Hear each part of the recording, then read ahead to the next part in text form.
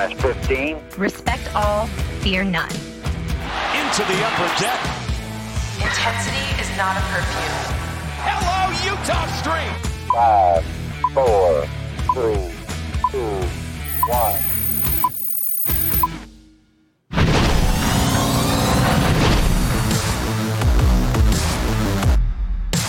From inside our two-bedroom apartment in downtown Baltimore, it is the Masson All Access Podcast. Paul Mancano, Brendan Mortensen, here with you as always.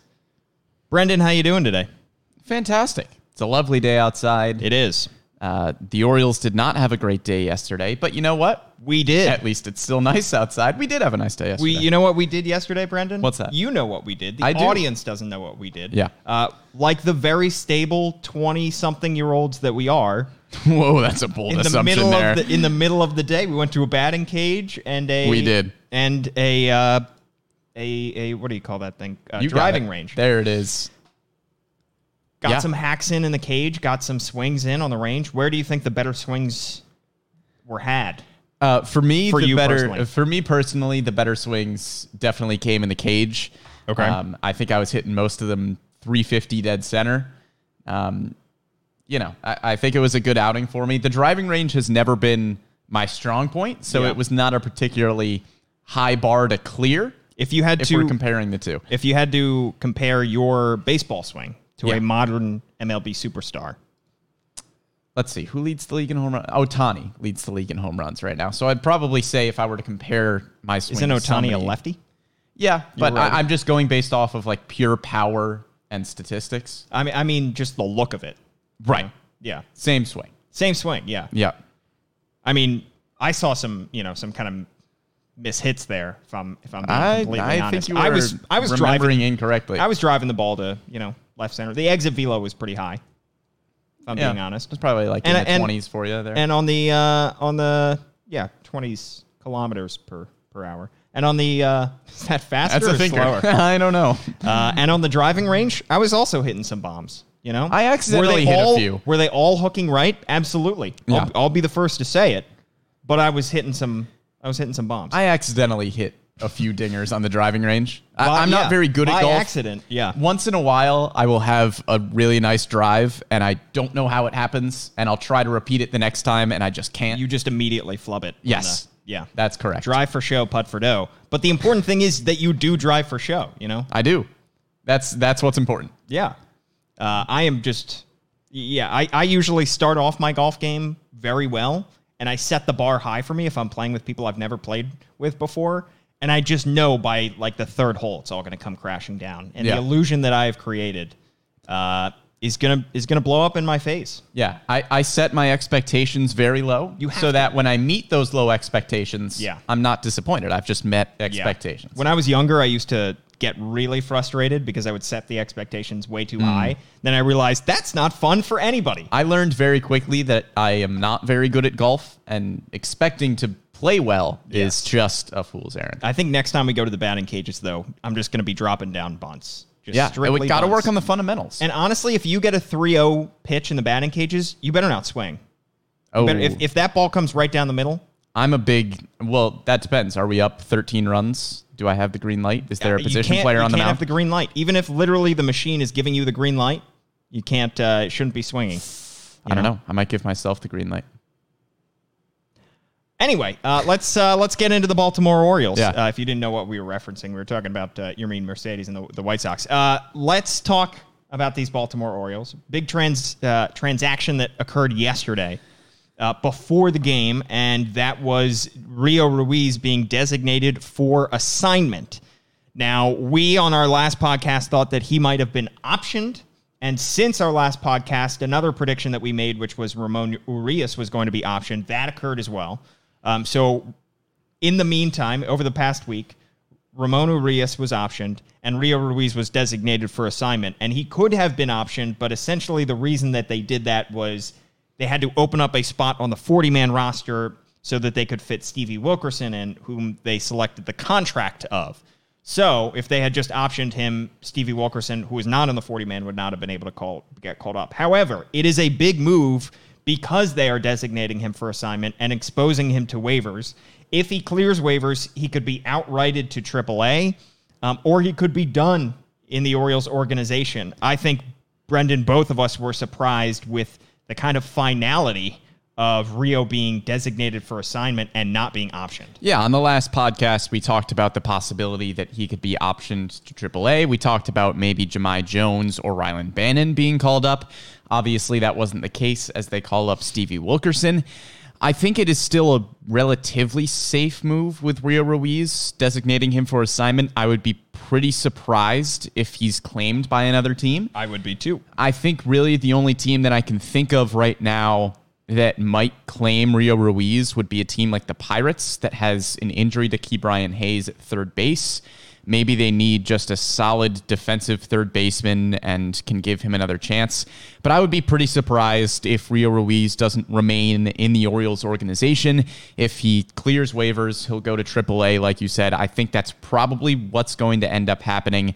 I just don't really see another team picking him up at this point. Well, the other thing is, if he does clear waivers, the Orioles also, have to want him. Essentially, right. They could just decide to cut ties with him. Given the fact that you look at the major league roster, there's not going to be a whole lot of room for him to return to the big league roster between, Stevie Wilkerson now being at second, Pat Valaika also being there. And then at the minor league side, you still have Richie Martin, who can play second. And third. Well, Richie hasn't played third, but Rio can play third. You still have Rylan Bannon, obviously, and you still have Jahmai Jones. So would there even be a spot for him on the Norfolk roster?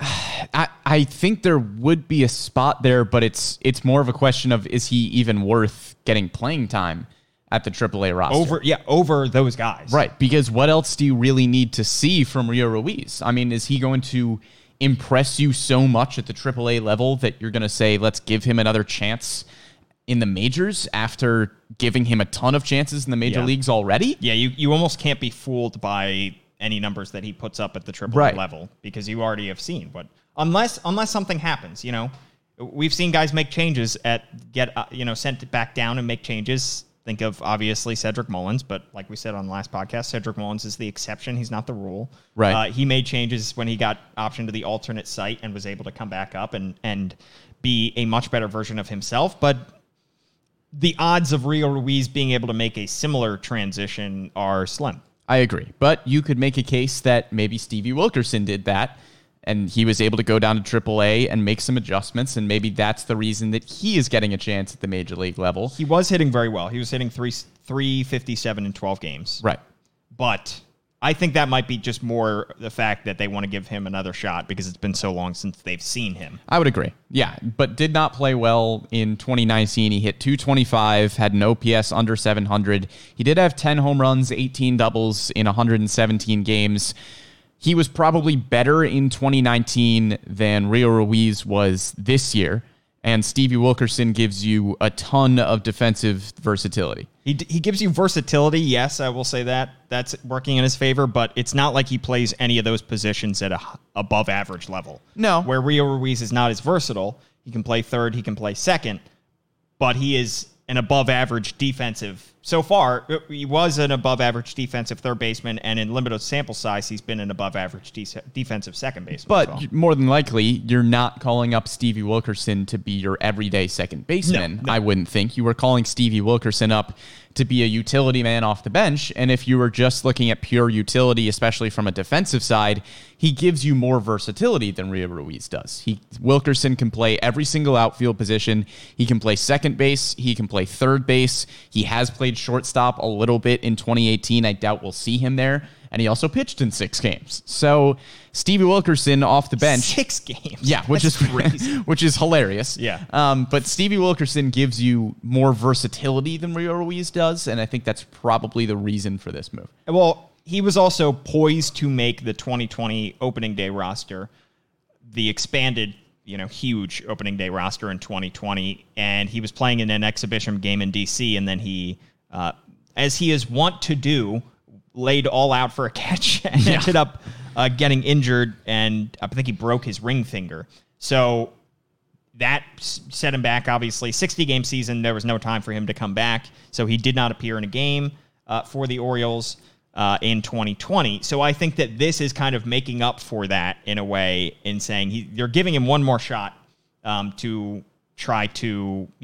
prove it. However, it does feel, from our perspective, and I'm sure some Orioles fans' perspective, you see the move of Rio Ruiz being DFA'd. Obviously, you saw last week Ramon Urias being optioned, and that move was the corresponding move to that was bringing Bruce Zimmerman back up. So that made sense.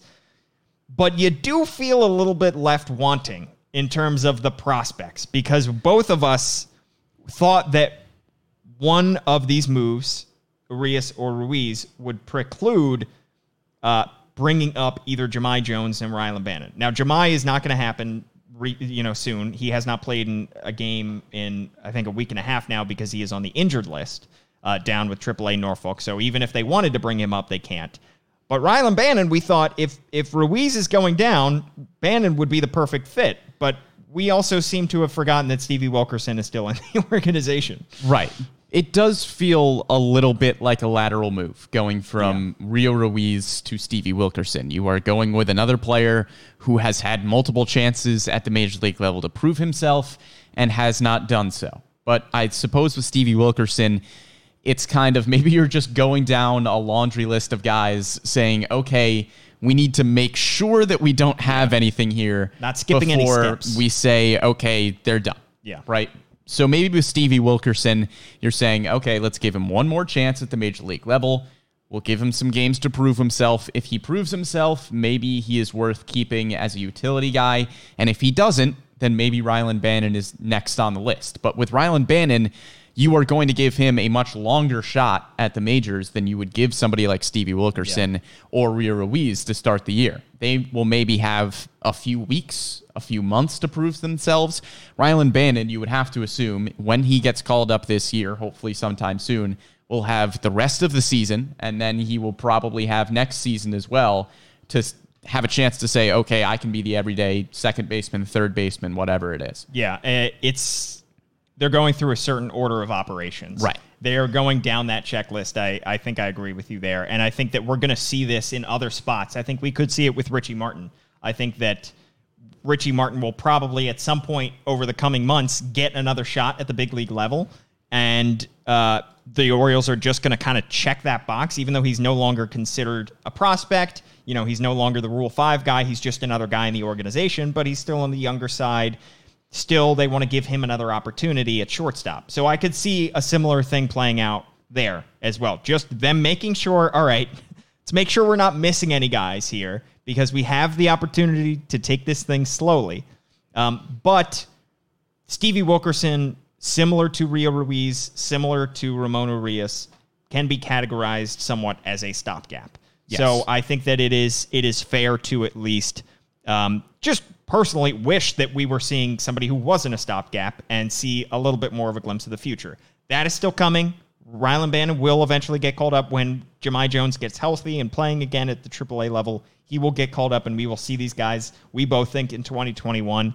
But for now, they're just crossing their T's, dotting their I's, making sure that Stevie Wilkerson is not a piece of this future. Right. And again, Stevie Wilkerson more than likely is not going to be a fixture at the major league level for an extended period of time, but he is worthy of having on the roster to give him another chance because he was hitting so well in AAA.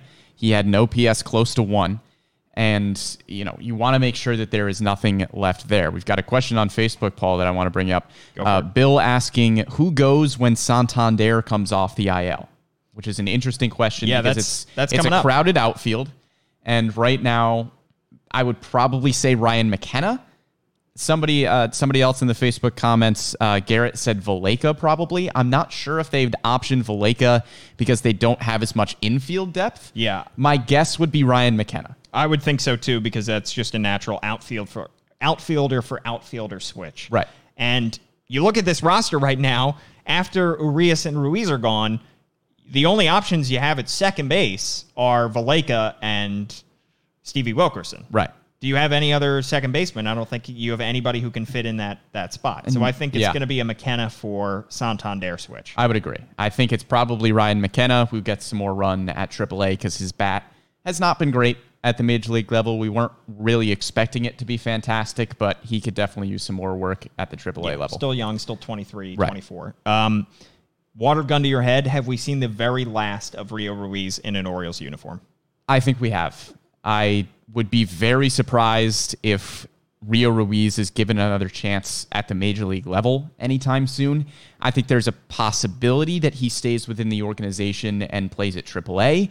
But even then, I don't know why you would be giving Rio Ruiz reps at AAA unless there is a drastic change at the plate. Or an injury. Or an injury. So I think we probably have. If you can get Rio Ruiz down to the AAA level and fix some things offensively, he's great defensively at second base. So there's still kind of a glimmer of hope there. But I just don't see Rio Ruiz sticking at the major league level and kind of gatekeeping that spot from somebody like Rylan Bannon, who could come up soon. Yeah. All right. I think we've exhausted that topic. We're going to talk now about players and position groups so far on the Baltimore Orioles that have been better than we expected and not as good as we expected through the first 41 games of the season. There have been some surprising stories. I think there have been a lot of guys that we pretty much expected the level of play that we've gotten. Yeah. So, like, I think Freddie Galvis, despite his slow start, he's been pretty much exactly what we expected when the Orioles signed him. I think that Austin Hayes pretty much has been exactly down to an early injury, unfortunately, coming back. But he's been, solid, not quite a polished offensive player, but solid defensive player. So we've gotten some performances that we have pretty much expected so far. However, let's start with one. You give me one, Brendan, that you think has overperformed so far your expectations. Well, probably the most obvious overperformer is Cedric Mullins.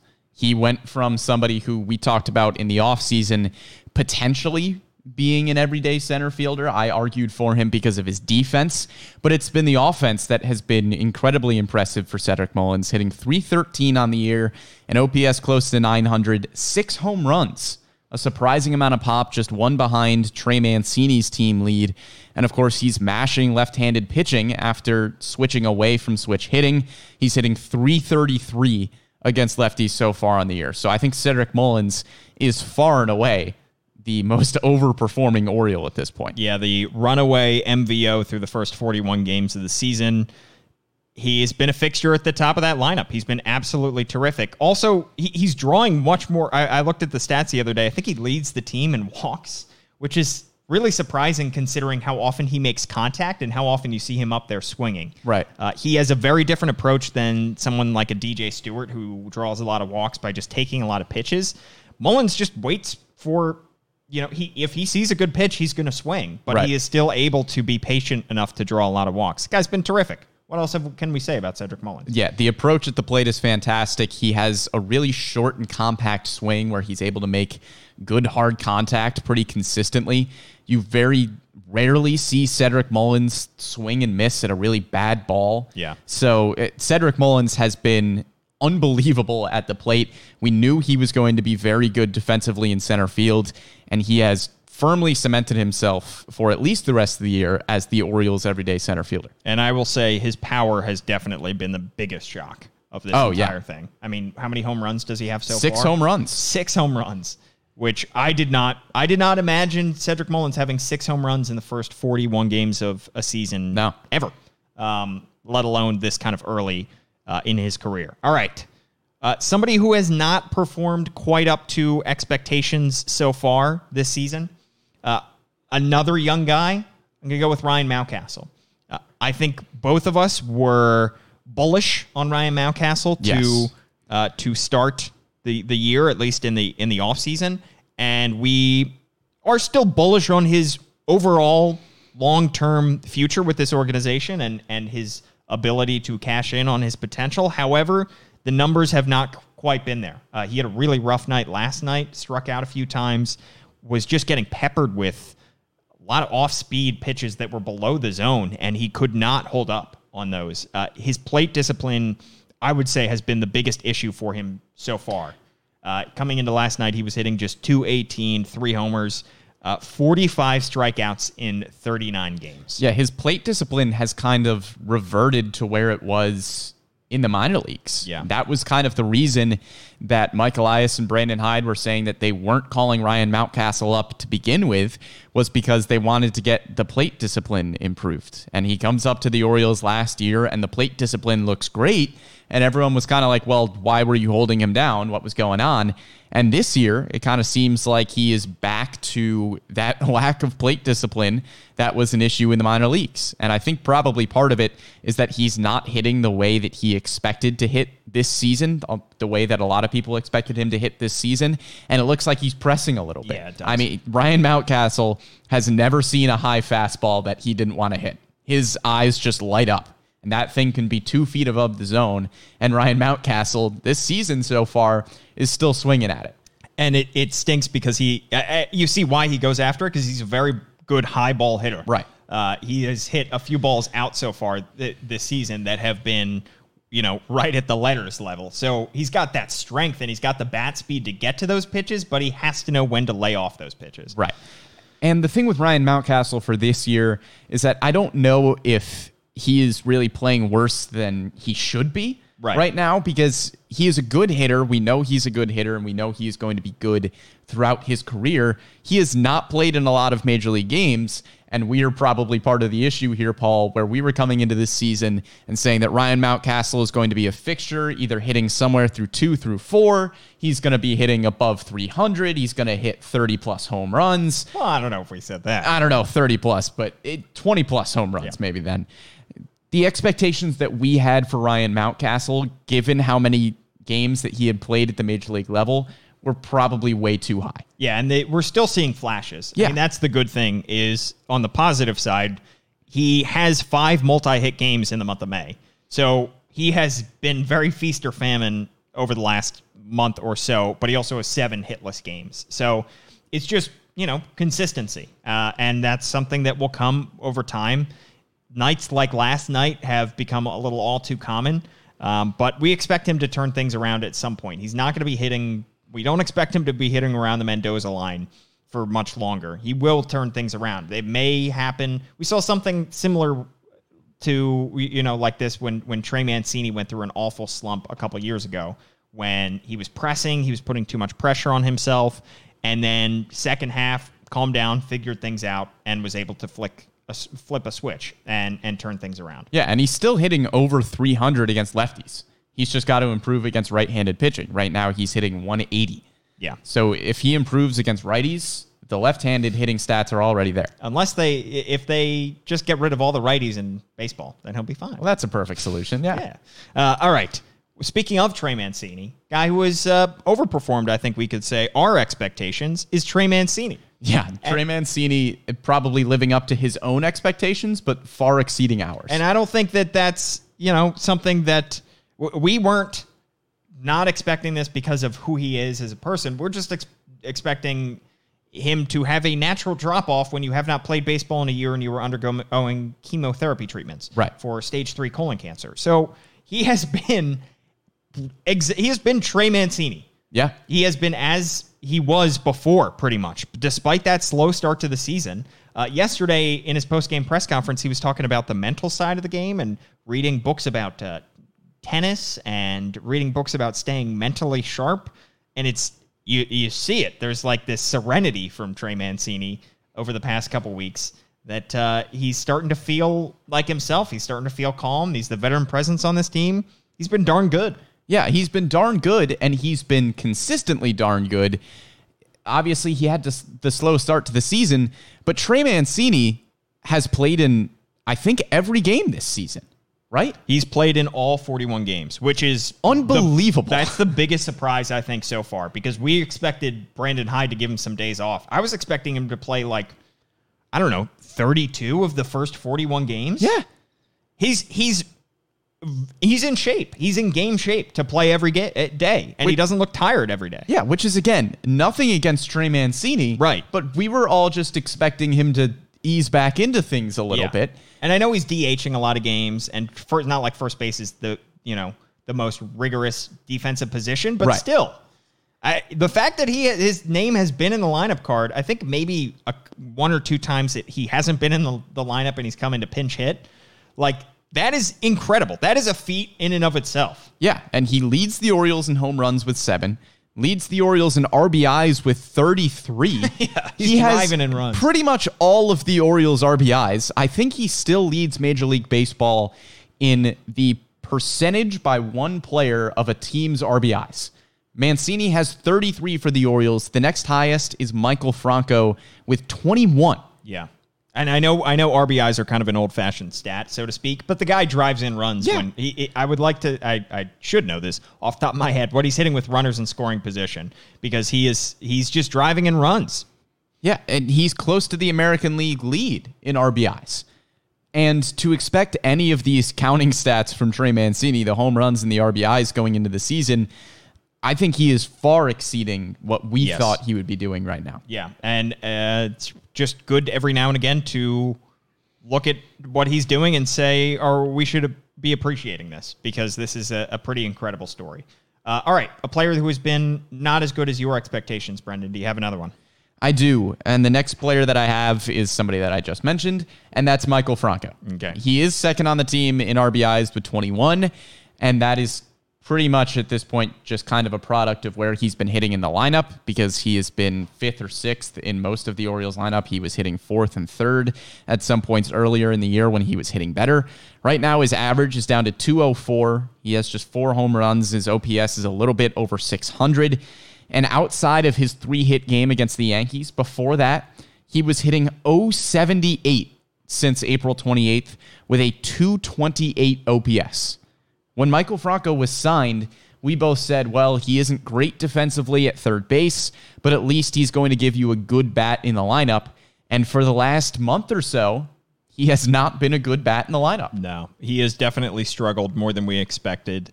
I will say this for Michael Franco. He, in the course of his career, has been a very hot and cold hitter. And also over the course of his career, strangely enough, May has been the worst month of his career. Over the course of his career, in the month of May, he is hitting just 208. He's got a 592 OPS. Every other month, his OPS has been over 680. That is weird. So I don't know what's going on with May. Maybe just sit him down for that month. Yeah, it's not like it's the first month of the season where you're getting into the groove a little bit. It's just awkwardly the second month of the season. Well, I'm also wondering if this season in particular, we're seeing the delayed reaction to him not getting any spring training. You know, he signed with like a month left in spring a week before opening day, roughly. And he started out the season fine, so it looked like he was not going to experience any dip. But over the past month, we have seen him be pretty poor offensively. So I'm wondering if, this is the result of him not getting a true spring training. Yeah, and maybe if he stays true to those May really weird career stats, then maybe we'll see a turnaround in June. But Michael Franco, so far at least, has really not been worthy of being in the middle of that lineup so far. All right, somebody who's better than expected. Better than expected, John Means. Hey, how about it? He threw a no-hitter. I don't know if you guys heard about that. That was pretty cool. So did Spencer Turnbull last night. Yeah, well, John Means was cooler. So John Means struck out 12, and it was the first. Yeah. Not only did he throw a no-hitter, he's got a 1.21 ERA in 8 starts, which is pretty good.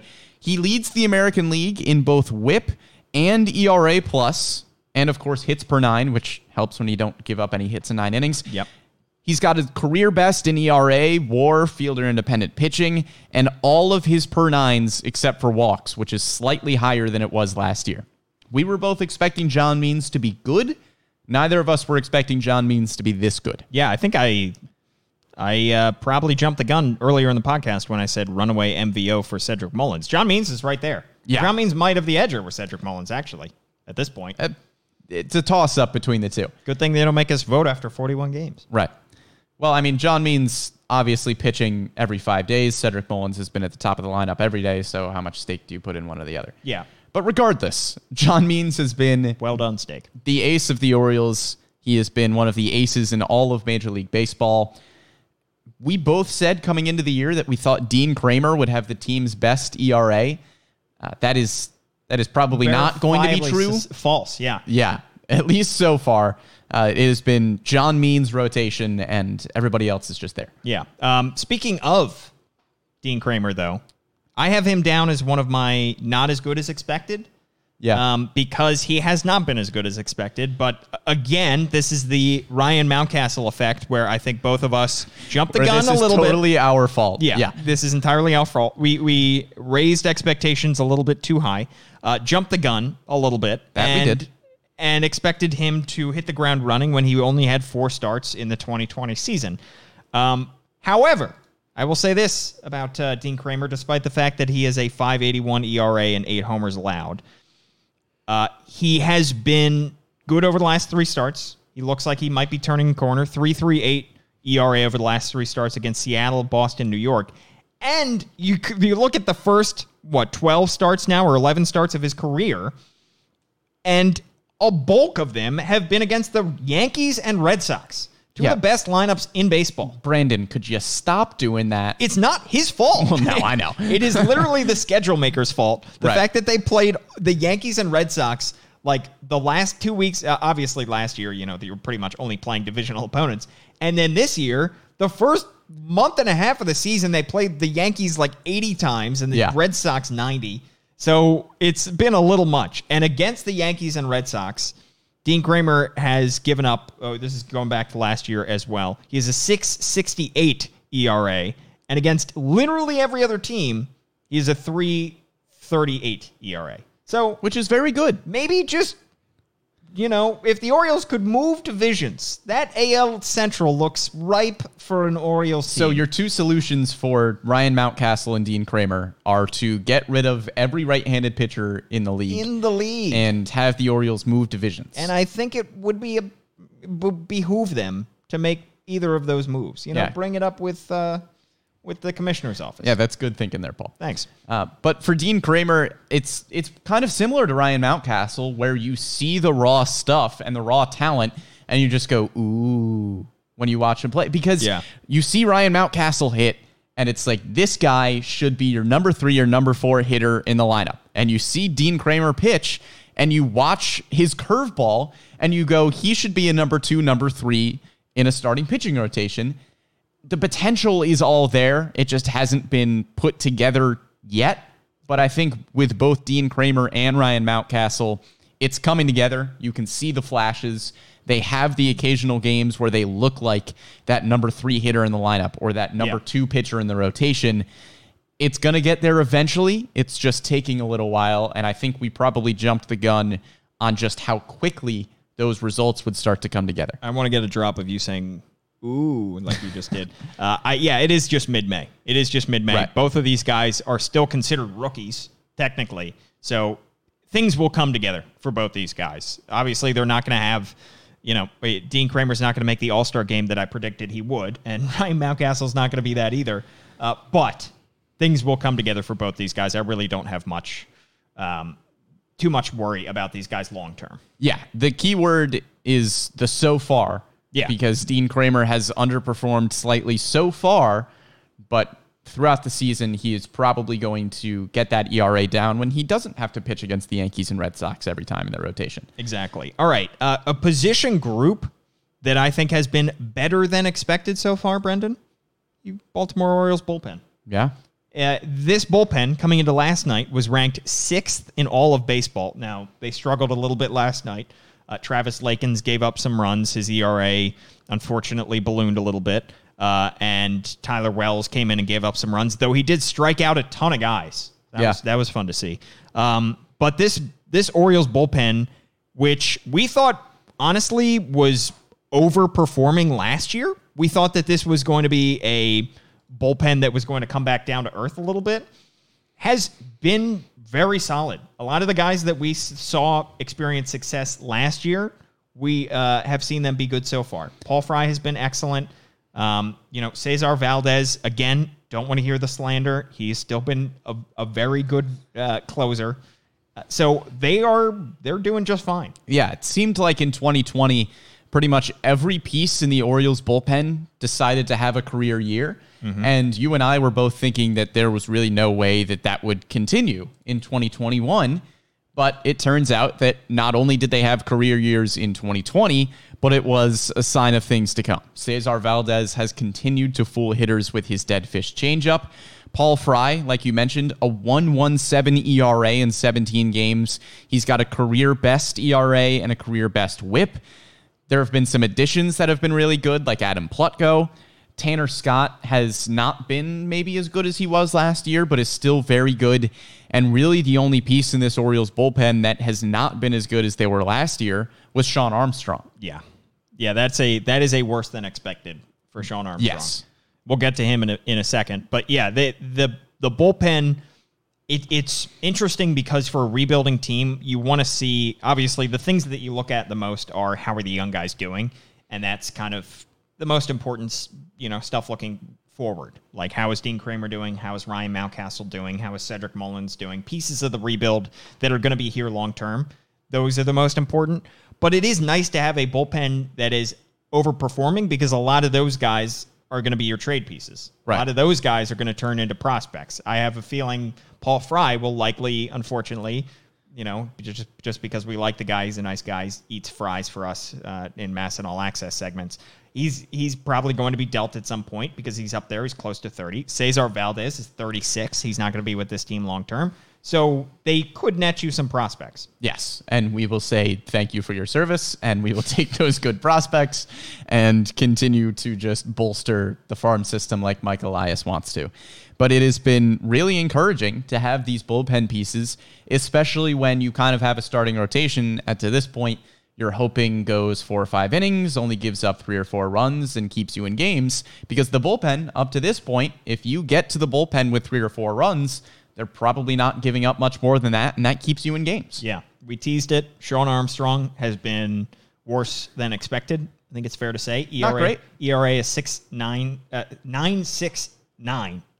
Close to 10.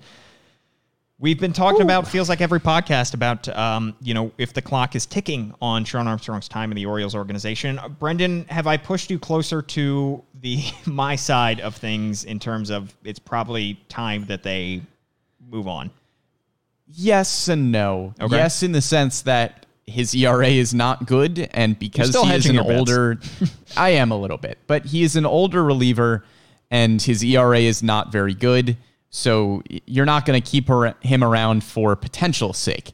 I think the only reason you would replace him at this point is if you think there is a AAA bullpen arm that is ready to replace him, somebody like maybe Isaac Mattson, but I don't know if you would call up, say, Zach Lowther for Sean Armstrong at this point, unless you have a spot in the rotation for Lowther and you are just fine with getting rid of a bullpen arm. Yeah. I don't know if there's a bullpen arm in the minors that you would rather have on the team at this point than Sean Armstrong. Maybe Isaac Mattson would be the one that I would say, okay, call up Mattson for Sean Armstrong.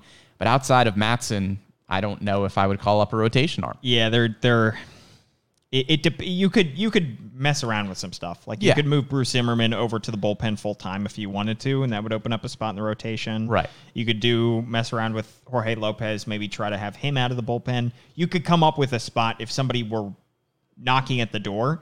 But I just think he is still the next guy on the block, like a Rio Ruiz that is ready to be sent out of the organization in order to find a new spot for a new pitcher. I would agree.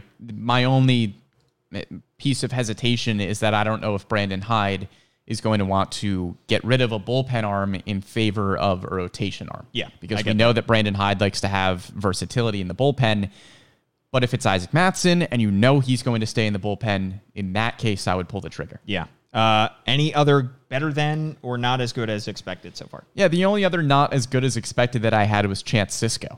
Okay. We know the average wasn't going to be there for him at the plate, but the on-base percentage has always been good for Chance Sisco. He has always shown great plate discipline, kind of similar to DJ Stewart in a sense. He doesn't have as much power as Stewart does, but for Chance Sisco, you know the average isn't going to be there, but he is going to draw walks. He is going to get on base. His on-base percentage last year was .364. So even though he wasn't hitting particularly well, a guy who gets on base at a .364 clip, you'll take that. Right now, it's down to .255. Yeah. So the batting average isn't there, and he's not drawing the walks. I'm not going to hammer on Chance Sisco for too much because we talked about him on the last podcast, but Chance Sisco is one that has been underperforming so far. Has he hit a home run yet? I don't think he don't think so. If only we had these magical computers in front of us that could look up any stat. Yeah, I mean, we don't have to go too much back into it again because we talked about whether Austin Wynns would be a suitable replacement or Brett Cumberland, who's down at AAA, would be a suitable replacement for Chance Sisco. So we will see if anything shakes out there. But those are some of our better than, not as good as expected through the first 41 games this season. And I think there are a lot of encouraging better thans because, if Ryan Mountcastle was overperforming and playing up to expectations, well, he's one of your top prospects, and you were kind of hoping that Ryan Mountcastle would overperform. But the guys that have been overperforming so far, especially like Cedric Mullins and John Means, those are two pieces that you didn't really know exactly what you had. With John Means, you probably had a middle-of-the-rotation guy, and with Cedric Mullins, you maybe had a fourth outfielder, and that has turned into your everyday center fielder and the ace of your rotation, hopefully for years to come. So those are two really important overperforming guys. And then the bullpen as well. That's really important to overperform because you can get more prospects at the deadline if these bullpen arms continue to overperform up into the trade deadline. Water gun to your head. How many Orioles players are all-stars in a few weeks? I think John Means. Yep. I think maybe Paul Fry. Maybe. He has been. It's hard for a non-closer relief pitcher to make the All-Star game, but right now his ERA is fantastic. His WHIP is fantastic. I think he has a chance. Maybe Cedric Mullins. So I was thinking about it. Mike Trout going down with injury. That opens up a spot in the outfield in the American League. Right. But how much do you value hits as a holistic counting stat? He's still hitting. Isn't he still hitting over 300? He is hitting 313 right now. He is having a great season. Yeah. There are just a lot of really good outfielders in the American League. But you've got... It's been thinned by injuries. It has. You've got Trout in the outfield. You've got Ohtani, who could make the All-Star game as an outfielder because he hasn't been pitching all that much. You've got Byron Buxton. How are they going to handle Ohtani this year? I don't know. That's going to be interesting. But you've also got Byron Buxton in center field in the American League. There's a lot of very tough competition. Isn't Buxton injured as well? Buxton is, but I think he's going to be back soon. And then even within the division, Judge and Stanton are both playing out of their minds in New York. Stanton's injured. Stanton is injured. There have been a ton of injuries, so maybe Cedric Mullins squeaks in that way. I'm telling you, I just think it's a possibility. I think John Means is pretty solidly an all-star. I think Cedric Mullins has a chance. I think Trey Mancini has an outside chance. So that's the thing. I think it would be a great story for baseball if Trey Mancini was an all-star this year. I don't think his numbers are there yet. Right. He's been, again, very good. He would have to get the batting average up pretty significantly. But it would be an awesome piece of news for baseball to have him head to the all-star game. Absolutely. And especially after 2019, when everybody thought he would be an all-star, John Means ends up getting the all-star nod, kind of full circle with that. Yes. That'd be awesome. It would. See him. Where is it this year? Oh, it's Colorado. Yes. Yeah. Anybody else that we're considering that we think might be an all-star? I think Paul Fry had a chance. Yeah. But he's probably an outside chance. Freddie Galvis isn't going to make it. Plutko was good, but his ERA got hurt. Yeah, I think if you're looking at Orioles candidates, it's John Means, Cedric Mullins, a little bit of a gap, Trey Mancini, and Paul Fry. Yeah. But we've got time for that. I don't even know if the ballots are out for fans yet. Yeah, probably not. Probably not. No. Let us know who you think might be Orioles All-Stars. Let us know what you think of the podcast in general. Rate, review, subscribe, all that good stuff. Be sure to follow Brendan. He's at Brendan Morty on Twitter. I am at Paul Mancano on Twitter. And give, of course, all our social media platforms a follow as well. We will be back next week at some point. Don't quite know. At some point. At some point, but we will be back to discuss all things Orioles. And thanks so much for tuning in. Any final thoughts, Brendan? I don't know if I have any final thoughts, Paul. We went through a lot of thoughts. I like putting you on the spot. I know. It's very stressful. He's Brendan Mortensen. I'm Paul Mancano. We'll see you later.